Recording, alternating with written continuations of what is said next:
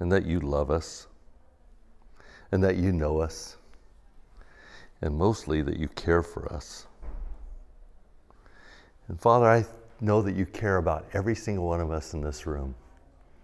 Transitions of life. Some really fun, some really hard. But all making us a little bit unsteady. And I pray, God, that you would help us, whether we're coming out of one, we're in one now, or anticipating one, that God, you would give us something today from you, from your throne room, by the power of your Holy Spirit, to speak into our lives, to help us know, like what we heard this morning, what we can not just know, but what we can do in order to bring glory to you and blessing to those around us. God, would you help us today? Would you speak to us today? May it be not just my words, but may it be your words that ring true in our hearts today. For we pray this in the name of Jesus. Amen. Amen. Everybody's got notes? Good. Okay. So we're going to talk about the cross at the crossroads. And of course, the pun or the play on words is intentional. And I tried to find a picture of an intersection that kind of looked like a cross a little bit.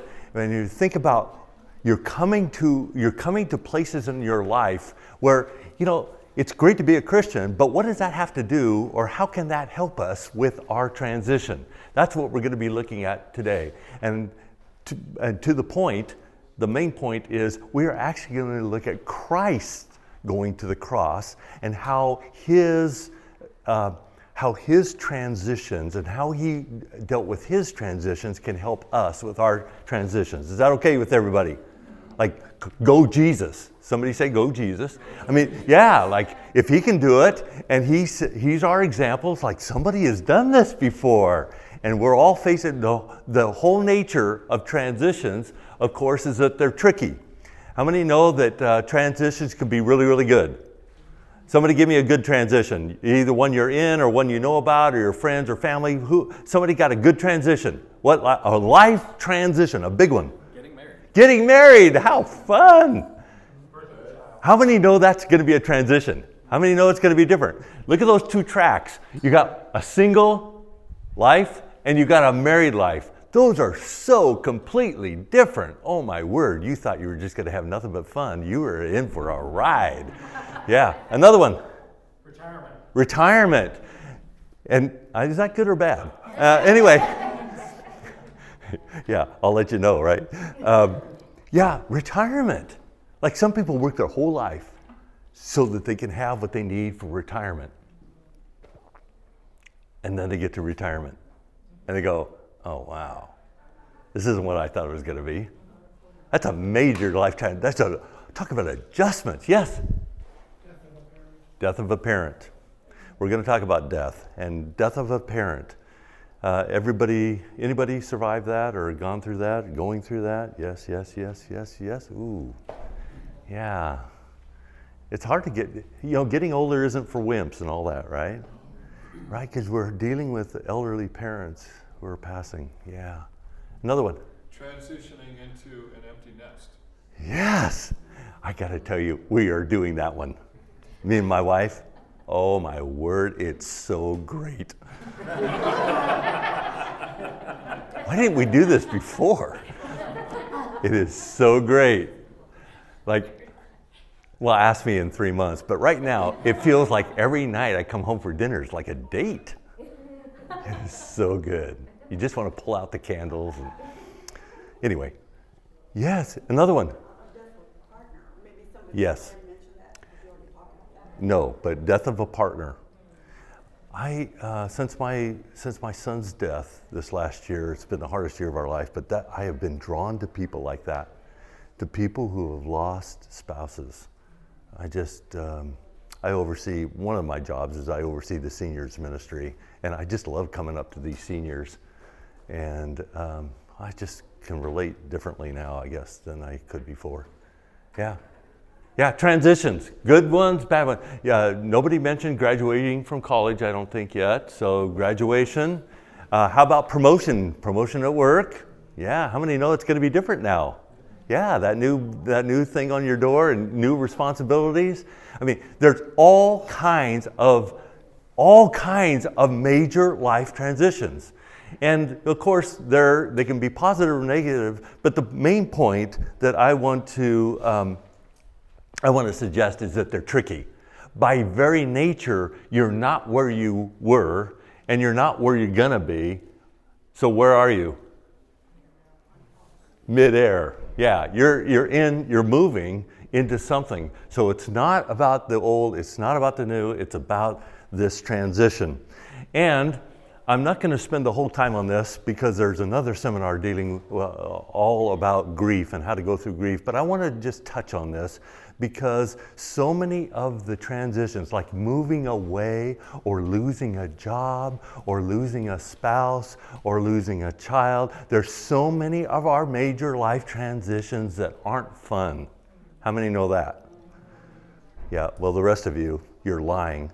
But anyway, you'll get my humor after a while. Anyway, the point is we have to acknowledge that even if we've lost a job, there may be a grief process going on. Is that new for somebody?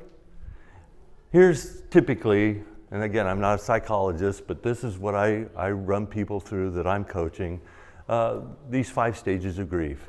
The first one is shock, denial, they also call it. That's like, oh my word, I can't even believe this is happening. I remember when we got the word that our son died, we were numb. We couldn't even believe it. For, I want to say days, but it was weeks. Like, this isn't even real. How could this be? We're going to wake up and go, wow, that was a nightmare. It's not even real. Anger. I can't believe this is happening. This makes me so mad. Sometimes even when our loved one dies. I've talked to people who've had a spouse die. And they find themselves mad, and they can't understand, why would I be mad? I mean, I loved him, I loved her. Why would I be mad? Well, it's because I'm holding the bag. They get to go to heaven, but look what I have to do. It can make us angry. Guilt. That's the wisher, woulda, coulda stage. Oh, if we would have caught that health thing earlier. I hear this a lot when it comes to cancers. If we would have caught that thing earlier, if we had done one more thing, or relational things, or somebody disengages from us in our family, it's like, oh, if we would have paid more attention to that thing. You know, hindsight 2020, and the wish it coulda, shoulda stage. And depression. A lot of people say, where's depression in the Bible? Like, I looked in my Bible, I didn't see the word depression. You're probably not going to see the word depression unless you have a really, really modern translation. But if you go to the word hopeless, you will see it all over the place. The Psalms is full of it, for example. Job, Ecclesiastes, the hopeless, helpless feeling. That's depression. That's where you feel like there's no way out and there's no use going on. That's part of the grief cycle, or the stages of grief. And then the stages of acceptance. And it's not a kind of a glib acceptance, like, hey, let's just be happy and move on. It's more like this. I've done a lot of funerals where I would say something like this because I felt like God gave this to me years ago, and that is this. You know, if that loved one could speak back to us from the grave, they would probably say while we're standing around the graveside, thank you, thank you, thank you. Your love, your support for me, for the family. Thank you, thank you, thank you. But if we're still standing here 6 months later, they might say something different to us. That person might say back from the grave, you know what, actually, the best way you can honor who I was to take the things that I deposited in your life, the things we shared, the things that were good, and make that a part of your story moving into the future. That's the stage of acceptance. Now, it got real quiet in here all of a sudden. We're talking about the stages of grief. And I want to say, whether it's loss of a job or moving away or losing a loved one or even, I've even met with couples who have gotten married and are grieving their singleness. Yeah? So whatever it is, there can be a sense of loss or a sense of grief that has to be dealt with. We just can't pretend that everything's going to be wonderful. I remember when I moved to San Jose from the Northwest, and I came down and we rented this house, which we ended up buying, and I was in there, and they were going to recarpet the thing because we were moving into this new house in San Jose, and I remember putting in ring shank nails, if you know what those are, the kind that makes your subfloor not squeak. And I was doing that. I was in there by myself pounding those ring shank nails in, and I was weeping. I don't know why. I had a wonderful job I was coming to, but just the change, the transition, the just not knowing really how it was all going to go, whatever. And I was leaving behind a great group of people and a great ministry that I had been a part. Can I suggest that the grief process is given to us by God as a benefit? This will shake some of you up if you've not thought about it. We think that grief is just terrible, terrible, terrible from top to bottom. Can I suggest that God gave us the grief process like, write it down, shock absorbers? God gave us shock absorbers. How many know what shock absorbers are? Okay, I don't know about the rest of you. Okay, here's what shock absorbers are. They help you when you get in your car and go from A to B to not get all beat up by the time you get to B. It's not like you don't feel any bumps, but they do smooth them out. If you don't have shock absorbers, you'll know it. And if you don't have shock absorbers on your life, you know it.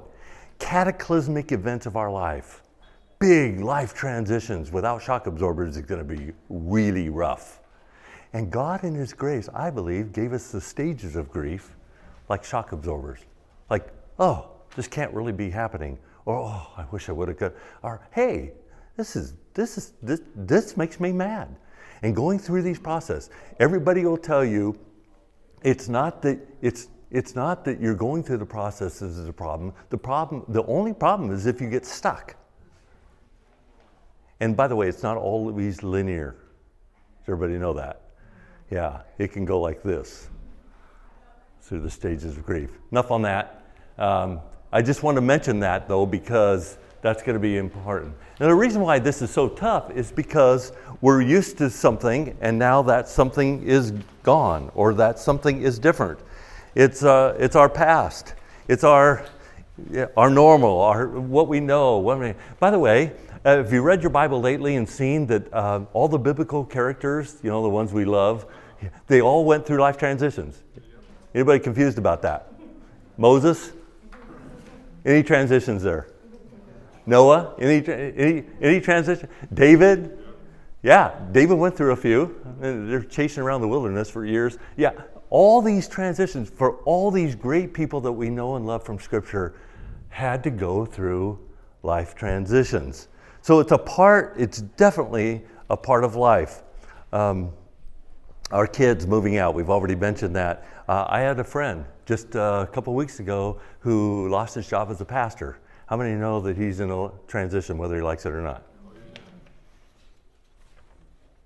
All of a sudden, not something he was looking for, but he is now in a life transition, and it's really, really, really hard. So what I want to focus on today is I want to look at Christ. That's why it's the cross at the crossroads, right? I want to look at Christ, and I want to look at His transition. How many know Christ had a transition? Everybody should be jumping up and down. The biggest and the baddest transition you ever heard of. Okay, where did He start? Did He start in Bethlehem? Is that where the life of Christ started? No! It started in the throne room of heaven. I don't know what kind of transition you think you're going through, but imagine starting in the throne room of heaven. Okay, guys, here we go. We're going to go to something we've not done before. And he comes, gives up all his glory. You can read about it in these passages. This is not a Bible study, by the way, but you can read all about this, and many of you have. Read about all he gave up. There's whole theologies about how he gave everything up in order to come from heaven to earth. And he didn't come to heaven from heaven's throne to an earthly throne. He goes from making the world and the opulence of owning and knowing and ruling all of it to just above the poverty line, to a stable. Huge, huge transition. How many know that we're not done with Christ's transition when we get to Bethlehem? Was that the end of it? No. He goes through this whole transition of living his life and doing his ministry and working his way to the cross. How many know that we're not done with the transition yet at the cross? Oh, wait, he's got to die and go to hell and preach in hell. Yeah, he's got a few more moves here. And I know I'm going fast and loose with Scripture, so just hang on. How many know that when he raises from the dead, he's not done yet? Oh, my goodness, now we got to go all the way back to heaven and do that whole thing, and the Lamb and the throne and forever and elders falling on, oh, my word. Can I suggest that could help us? Isn't it kind of nice to know somebody's got this? Somebody's done at least as much transition as you and I are going through. So let's look at his path. So Christ goes on his path to the cross, and he's going to help us. He's going to help us understand a couple things. I'm going to give you 3 things. And just if you want to put notes in, this one is, I put this under willingness. When you see this slide just next to it, just put willingness or obedience. Christ was willing to do transition. Are you willing? Are you kicking and screaming into your transition? Are you willing to do it? He was obedient. And again, you know these famous verses. What's he doing in the Garden of Gethsemane? Having a good time? Before the cross? No. He's sweating, drops of blood. He's saying, not my will, but yours be done. Submitting to the Father in his transition. Could I suggest that would be good for us to do? Look at the other thing. He came down from heaven to do the will of him who sent me. Jesus was on a mission. Can I suggest that's important for us to remember too? How many know you're on a mission? Oh, wow. Okay, we're in trouble. How many know you're on assignment?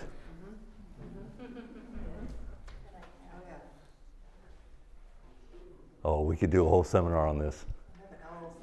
Every single one of us are on assignment. It includes a transition, but you're on assignment. You didn't just wake up one day and say, hey, what do I want to be when I grow up? That's not the Christian life. The Christian life is to check in with God and say, so God, what is it that you have for me? I help people go through 4 lenses, if you want to write these down. The first is, what am I good at? What am I gifted? And what would other people say I'm gifted at? And what about my spiritual gifts? I have spiritual gifts that are coming out, I promise you, while I'm talking to you, and especially when I do the one-on-one coaching. There's spiritual gifts that how has God wired you up for what he is asking you to do? You're on assignment. The second thing is, what are you passionate about? Might as well think about that in your transition. If God's giving you a promotion, so it's not just to get a bigger paycheck, like what are you passionate about? What kind of gets you up in the morning? Sometimes I'll ask people, what would you do even if they didn't pay you? What do you keep drifting towards? What are your passions? The third is, what about destiny? The way God has orchestrated your life, your experience, your background, your family, your education, where is that pointing? Where does that go? Where does that lead? And then finally, legacy is the fourth lens I take people through. What do you want to leave behind? Picture of the ski boat and the wake. I'm going to suggest that Christ's path helps direct my transition. Look at these passages. Let me just remind you of these. What did Joshua say at the end of his life? Choose you this day whom you will serve. There's a choice involved. Christ had a choice, and his example helps us to make our choice. That he chose God, how about we choose God? Joshua says, I know Israel is going to do their thing, but as for me and my house, we will serve the Lord. Can I suggest that's a good mode to go into a transition with? Choose God. Embrace trouble. How many know that we got trouble? I know it's Friday, but yeah, we got trouble. Did Jesus promise us trouble? Yes. Jesus said in John 16, in this world you will have trouble. If you've been married 3 weeks, you know that. You will have trouble. If you've been alive 3 weeks, you know that. And he says, because he went through trouble, he can help us. He can help us with our willingness to embrace trouble. And thinking of others, Romans 12:10, of course, that's preferring one another in love. That's what Jesus did. Can I suggest to you, if you're going through your transition, you've got to have that in mind. This is not, I know it's affecting me, but guess what? Your transition isn't. It isn't just about you. Ta-da! Somebody's day just got brighter. It's not just about you. There's something bigger going on. Am I right? Think through the transitions you've been in, are in, or will be in, and we're not islands, and God is doing something bigger than any of us. And then fix your eyes upwards, Colossians 3:2. What does that say? By the way, memorize Colossians 3:1 through 17 if you haven't. Just write it down. I will memorize. Talk about doing. I will memorize Colossians 3:1 through 17. It starts out by saying, since then you've been raised with Christ, set your heart on things above, where Christ is seated at the right hand of God. Set your minds on things where? Above, not on earthly things. It's that perspective that there's more than just me and earth and terra firma and guts to get out and making it happen. There's something bigger going on. We're seated with Christ in the heavenly realms, even while we're here on earth because of the Holy Spirit. Have I said anything? I hope I haven't said anything new to anybody yet. I'm setting you up here, okay? These are things that we know. And God says, yeah, and that's a part of, I want you to know these because I want that to be a part of your transition. The second thing, so the first thing is willingness, right? Second thing is provision. I want this to be practical. Do you know that Christ provided some things on the cross? Look up there. Look at all the things that Christ provided. Well, I guess I can't resist saying that the irony here is when Christ was in his transition going through the cross, the irony is that the enemy thought he had won. I mean, seriously. If you could imagine the most insidious thing in God's creation, what would it be? Well, it might be the killing of God himself. That might be it. The most insidious thing you can imagine in the creation of God is the killing of God himself. Satan thought he got it. He thought he had it right there.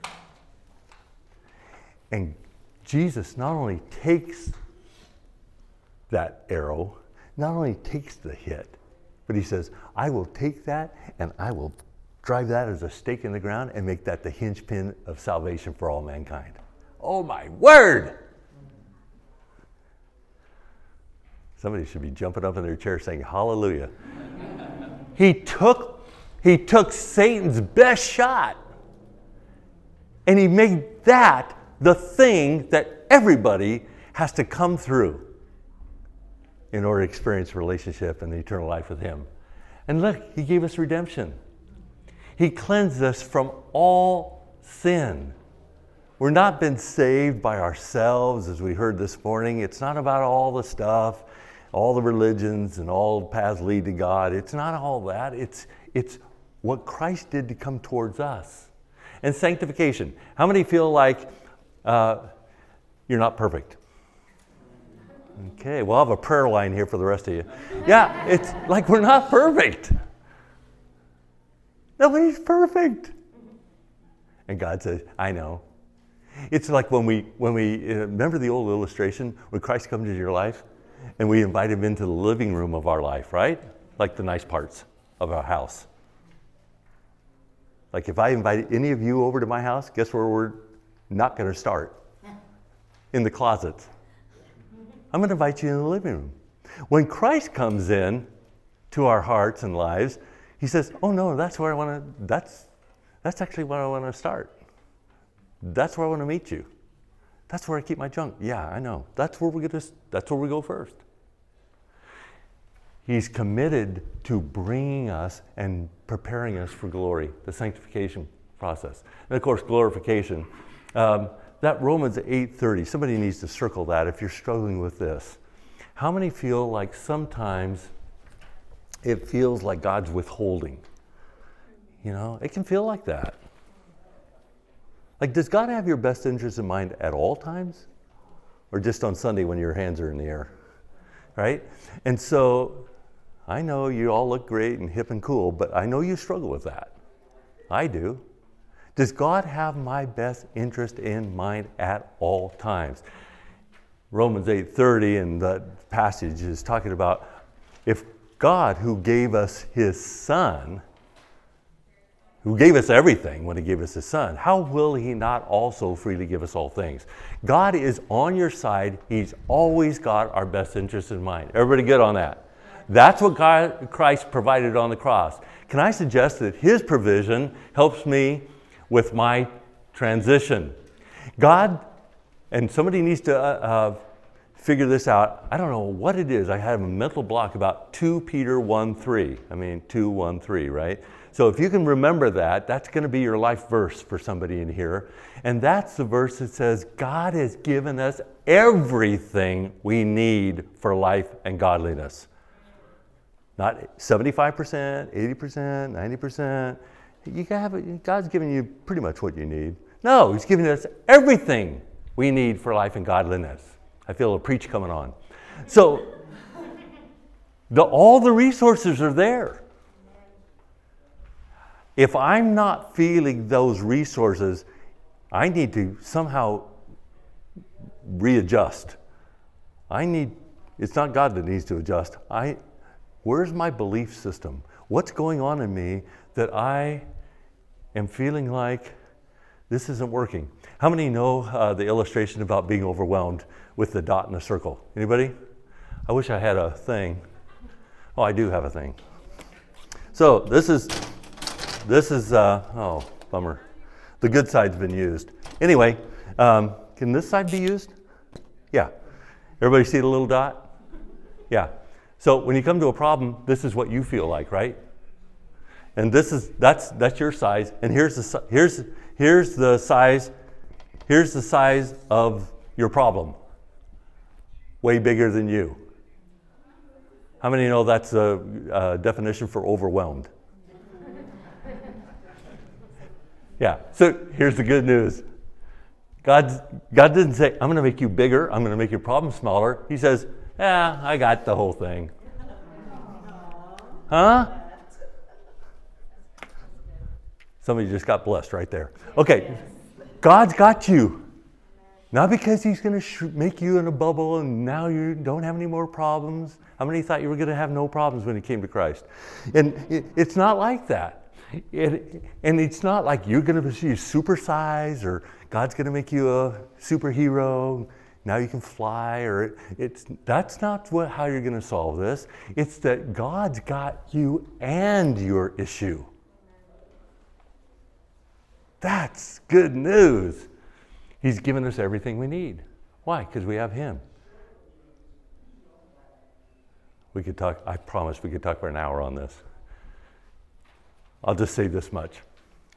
Everything God is, his character qualities, theologians call them attributes, but don't worry about it. Those character qualities of God, every character quality is, think of it like 360 degrees in every direction at the same time. He isn't just loving, like loving, kind. That's not how it is. He's loving like an orb going in all directions at the same time to infinity. That's why we need more than 10 years in heaven. Are you guys awake? That's why we need more than 10 years. That's why we need infinity, is because he's an infinite God. And it's going to take all infinity just to figure out who he is, let alone work on our harp. Anyway, and he graciously gives us all things. So his endurance helps us. His endurance helps us with our endurance. That's the next thing. He endured so we can endure. He, you've heard the thing, no pain, no gain. Well, here we go. Did he experience some pain, by the way? Yeah.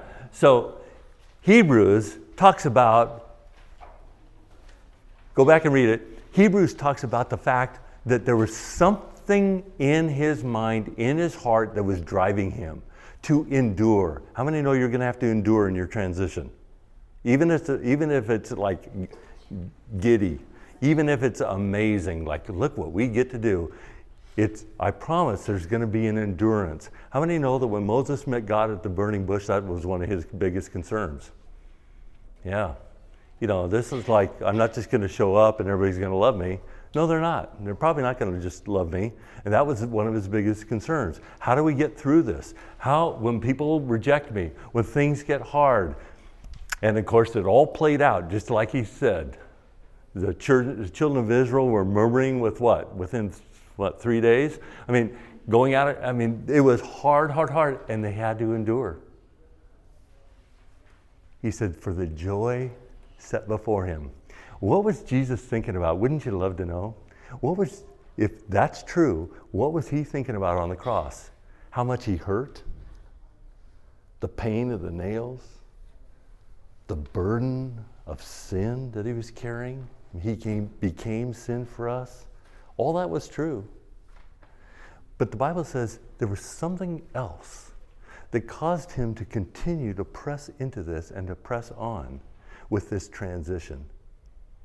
And that was, he saw you and I with him forever.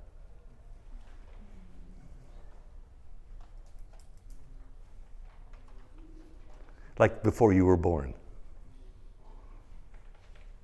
This gets weird after. If I keep pressing, this will get weirder and weirder. Like you weren't even thought of, twinkle in your father's eye and all that. Yeah, before all that. Before the foundations of the world, he says, you and I want to be with you forever. Every single one of us in this room. If you don't believe that, your problem is not with me. Your problem is with him. He said it, I didn't.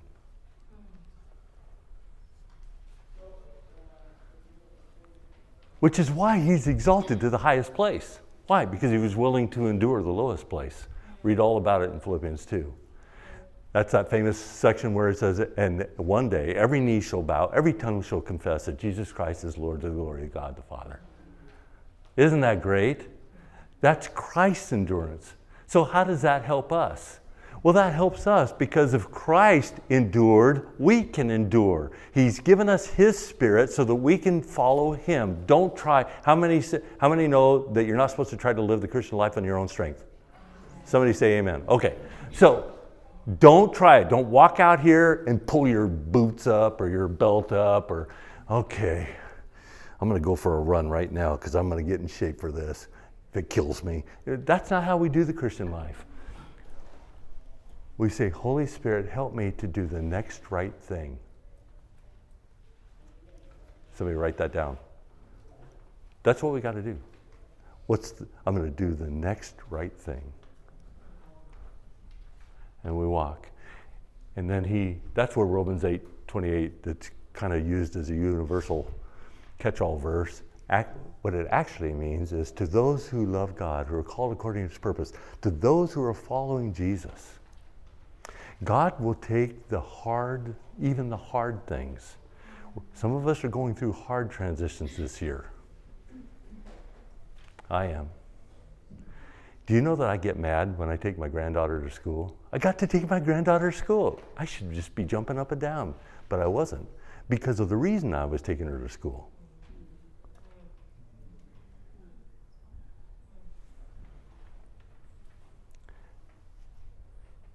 That backyard that my son was designing, all the landscape, hardscape, all the stuff, it was gorgeous. And a lot of people thought, well, wow, he died there. Is she going to move away? Is she going to? She said, I would love to stay here. And I would love this backyard not to be a place of death, but to be a place of life. She did this GoFundMe thing, or the family did the GoFundMe thing, and that thing shot up over $100,000 just like that. People came from every direction, where her school, where she taught, they started throwing money at her. Stay. We've never done this before. We want to do this. We want to love you well in this situation or whatever. And somehow she's able to stay in this house. They were able to finish all this stuff. It's gorgeous. It's like, what are those magazines? Yeah, yeah, house and garden. Yeah, it's just this gorgeous place. And it is now a place of ministry. A year later, her church, she has every Tuesday night is come over for a pool and barbecue for the entire church. Anybody who wants to come. It's a place of life. She would have cussed you out if you would have told her that the day he died. Pardon my French. But look how God's using that. It's just amazing. Church staff meetings over there, all kinds of stuff. And I've said this to a few of you in private, but I think I even mentioned it in class yesterday. There's something that I think we've got to grab hold of as Christians as it relates to life, and particularly as it relates to transitions. And that is, when we go through the pearly gates, the first thing we want to hear is, well done. It doesn't make any sense for anybody to say, well done, unless there's been an assignment given. Oh, it turns out there has been an assignment given. We're all on assignment. I want you to go make disciples. I want you to go be salt and light. So we have this assignment, and then the first thing God says to us when we pass through those pearly gates is, well done. That's the only way it makes any sense. That's what happens to Christ when he comes back from his transition. That's what happens to you and I when we come back, when we meet him face to face. And of course, as we close, there's benefits and consequences, right? The stakes are high. One means a successful transition, and one means crashing. You can make the mountaintop. You can successfully come into that place that God has prepared for you to walk in, or you end up down in the gully. You miss the jump. You miss that transition. You end up crashing on the rocks below. I had a sister-in-law. I'll end with this story. I had a sister-in-law and her husband. He was a pastor up in a little town in Oregon. And they were just, they got married a little later, and but when I say a little later, I mean, 29, 30. That used to be a little later, but anyway. And when they were going to have kids, they had their first She got pregnant, had her first baby, stillborn. And carried the baby to term and had a funeral right there. That was really hard. And all the grieving and all that. They thought, what? That's just crazy. That must be a fluke. She gets pregnant again, and a year later, same thing happens. The baby lived for an hour and died. And I remember her saying, Paul, I'm not going to pretend, I'm a pastor's wife, but I'm not going to pretend this is easy. You know? And so they thought, well, maybe we'll adopt. How many know that's not easy? So they adopted 2 kids from birth, and the 2 kids had all kinds of issues growing up. They were a terror. They had to be sent to one of these very structured private schools out of town. It was a Christian school that was really whatever, and it was a nightmare. So they couldn't have their own kids. That was a nightmare. And then even adopting these kids and trying to raise these kids in the nurture and admonition of the Lord and all that good stuff, that was a nightmare. At the school, the boy, he was all tatted up. He had tried everything you can try. But at this school, he received Jesus Christ as his Savior. He was radically saved. He is now a skateboarding director for YWAM over in Australia, leading DTSs and mission trips for these kids around the world. He takes 1 hour out of his busy day to go down and work in a skate shop. He has a Bible study with all these skaters.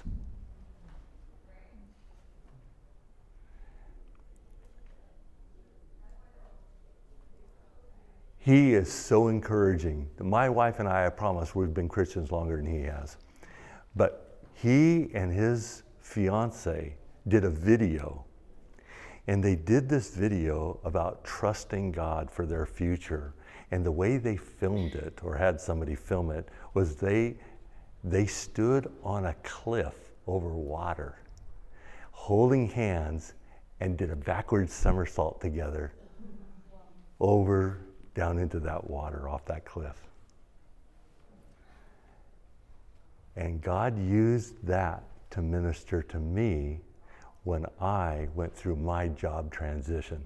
My wife and I watched that video from YWAM that they had sent out, and we go, oh my word, this is what we need to do. We need to trust God like this.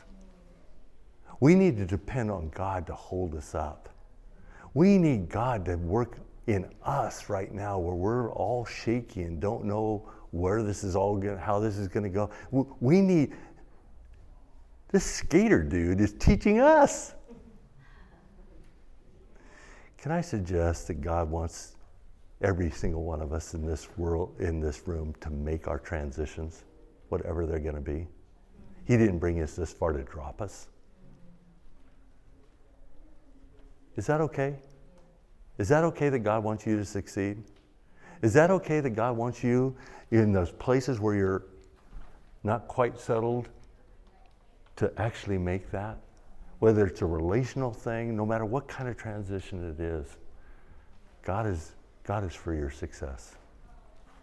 Amen? Can I just close in prayer and just bless us? Father, we thank you. Thank you for this time. Thank you, Father, for speaking to us through your word. God, thank you that it's practical. Probably the last thing most of us need is another sermon today, but we do need some tools, and you've given us some practical tools, some things we can do. We can be willing. We can say yes to you. We can keep going. We can endure. We can avail ourselves of the provision that you give us each and every day for whatever we're going through. Those are things we can actually do. And I pray that all of us would see you work in our lives in such a way that we end up hearing that, well done, thou good and faithful servant. For we pray this in the name of Jesus. Amen. Amen.